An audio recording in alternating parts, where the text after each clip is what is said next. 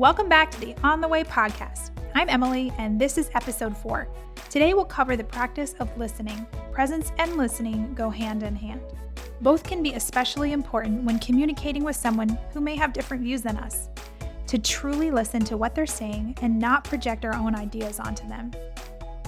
Today we're talking with Michael and Elizabeth, who have been serving people in Nepal for 10 years, going into the mountains, building relationships, and sharing the gospel in areas where people have never heard. They were in Nepal during the devastating earthquakes in the spring of 2015, and they talk today about listening and being in community through both joy and tragedy. With professional backgrounds in architecture and special education, Michael and Elizabeth have been given opportunities to use their skills to help others. Let's talk about listening on the way. Good morning. Good morning. It's so great to be here with you both. Thank you so much for taking some time to chat. Excited to hear from you both today. You have amazing stories and just excited to hear what you have to say. And you both are professionals. You were professionals back in the States prior to moving here. Can you share a little bit about your backgrounds? Sure. Yeah. I was early childhood special education teacher in the public schools in Wisconsin for several years before we headed out here. Michael was an architect at a few really prestigious companies in the Milwaukee area and Racine area. God called us in 2011 and just impressed on us that we needed to go. And it was kind of an interesting time for us. We didn't even know if it was possible. And super excited just to hear about the opportunities that the AG had for people like us who didn't come from a pastoral background or a ministry background in order to do this. So, but we've been able to utilize those skills here in Nepal, which is really great. I've been able to do some teaching and working with children with special needs, which is incredible in a country where they feel children with special needs are a curse. So that's been really cool. And then Michael was able to set up an architectural company, which is a BAM. It's a business as mission that we're able to use to get into areas that are really restricted for other workers. Yeah, it's really been amazing, and we've learned so much while we've been here. Perspectives have changed and been, enlightened to just kind of an understanding of how the gospel is reached through everybody that is willing to be able to share with others. It's not just going and having a special ops group that does that, but it's any one of us that feels okay, we're going to step out and share, and that's both at a home country that we live in, or if a person decides to jump and go around the world and God calls them there. So once we were here, just utilizing whatever skills we had to say, Lord, we're going to just do what we can to be able to be here and to be able to share. God has really opened some doors, so it's been really great to be available. What role did listening play in your early days, and what role does it play now as a practice in your relationships with Nepali people?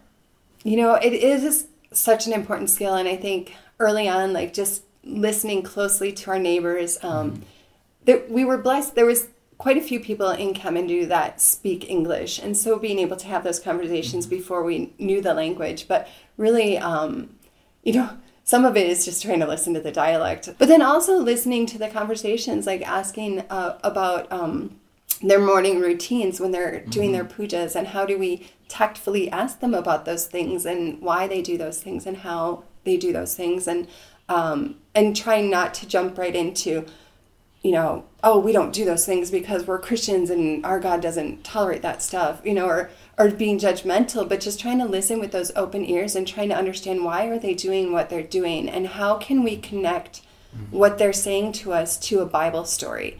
Because storying is really important in this culture that we learned early on. Like, if we have a neighbor who's talking about something that's just really difficult, or how it's difficult even to be a woman in this culture sometimes, how do we connect that to a story from the Gospels that Jesus told, or a story from the Gospels of the Samaritan woman where Jesus went and approached the women, that we have a God who understands women. And those kinds of things, or people who need healing, or people who have even special needs. I always connect things to that. That's my understanding. But, talking about how Jesus cared about the paralytics, Jesus cared about people who had special needs, and how Jesus can care for them too. And just being able to listen and find those connections and just waiting on the Holy Spirit to help lead those conversations into a more spiritual realm. Mm-hmm. So I think we've also learned that listening is more than just with our ears. It can be with our eyes and other senses.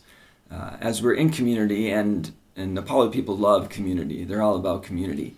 So just being in community with them, just standing there and watching and listening and observing is huge, because that's when I've learned to start to pick up some of the things about their culture. And so I can listen to how they're doing at the cafe and listen to their language. Obviously that helps to learn their language, and the way that their accent is different so that I can start to understand that. But I think listening to just how they are in their environment and community is a great way to start to understand how people are. And the more we did that, I think the more any guards were dropped. Because one, these people are awesome. They're wonderful people, and they're so welcoming that it's not that difficult to just feel like you're welcome with the people that are here. But also just being able to embrace their environment and seeing them as people, not as an object that I must try to force something upon or change. They're all people, and they love their family, and they love the people around them. So that's been an exciting thing for us and for me to see, is that listening is more than just with my ears. It's observing everything around us. As you listen to things that are really difficult, really heavy, where do you put that? That's heavy for you as well. It was your own experience, and you're listening to other people's experience. You're helping people after this crisis, during this crisis. What do you do with things that are heavy? As you're hearing those stories, what did you do with that? Mm-hmm. That was definitely a really hard time. And it was a hard time for our family. Our youngest daughter had been away from us during the earthquake. And so just processing with her through the emotions she was going through, and just her need after that to really be close to us physically. I feel like Michael got into that fix-it mode, okay, I need to fix this. And so he jumped into relief work with Convoy of Hope and some other organizations that were able to come in, which was really great. But just listening to the stories, even a pastor had called us, I think, a day or two after the earthquakes, and a family, their whole home had collapsed and their father had died, and he needed to go out and to try to bury this. It was a Christian man, and he had left several daughters and a wife behind, and trying to work with that pastor and say, okay, what do you need? What's the first thing that we need to do? And trying to listen, what are those things that we can immediately help you with, and then what down the road do we need to come and assist with? And and just walking through that with pastors, with other people, was really difficult at the time, but it really gave us opportunities that we saw. God opened so many doors after that. At the time, obviously, when we moved here, in 2013, and we're setting up a business, you never imagine that there's going to be this huge catastrophe. And what an amazing thing, though, that God would call an architect to a country where there's going to be over 50,000 homes destroyed that need rebuilding, and who better to do that? And so we were really blessed to be here at the same time, as well as, just having it be a difficult time. But God really led us through that whole thing. And yeah, absolutely. I think God gives capacity when we lean on Him in difficult times. And when we went to this pastor and other people that we talked with, and listened to their story, it's just it's one great thing about being a Christ follower and being part of the family of God, is that the Holy Spirit just comes in, and we get to be a part of this community of the love of God. Yeah, as we were with this pastor, we could tell that his heart was broken, and that as he was sharing with us there, that Christ community, it is just so good to know that the love of God is there. That's what I think I sensed the most, was being with this man and having him share, and then just listening, and not interrupting, but just listening and allowing God to be in that moment, and then laying a hand on him and praying for him, and then just seeing that God work in that moment, and then healing just happen because it's from God. So there is definitely some healing that needs to happen, after tragedies like that. But God was faithful and has brought a lot of ministries around opportunities since the earthquake. I so admire the way that you have allowed the Lord to weave your stories through joy and tragedy with the people here in Nepal. I think it's one thing to celebrate with people. It's another thing to grieve with people and to grieve yourselves as part of a shared experience. Like you said, just listening to people going through those tragedies together and even those celebrations together really deepens our relationship with them. It makes them more willing. We had a saying in special education, nobody cares what you know until they know how much you care. They weren't at that time. We couldn't start throwing scriptures or trying to do that kind of thing, but just helping them know that we're here and we understand what you're going through and we want to help in any way that we can. I think that meant a lot to a lot of people.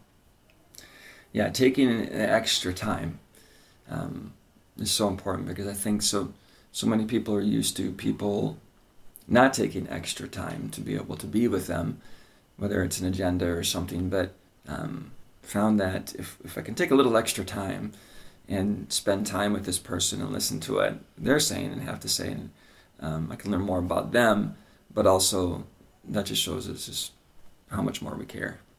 In closing, a lot of the people that are listening and hearing from you guys are based in the States.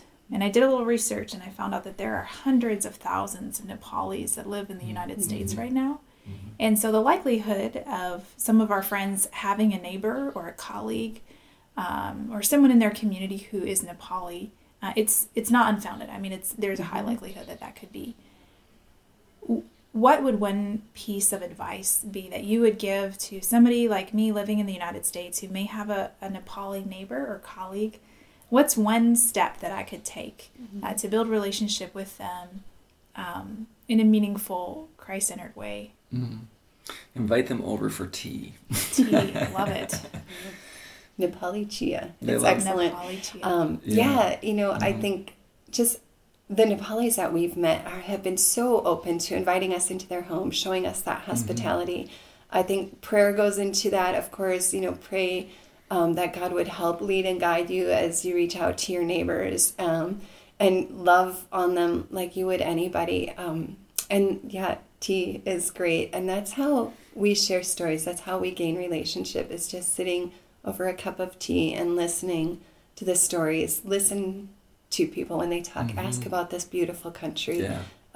It's hard, I think, when we have students or migrant workers that go to America. Very few of them will ever come back here to Nepal. Many of them will stay where they're at, and so they do need people that will reach out and are willing to love on them and be good neighbors and good friends and share the love of Jesus with them.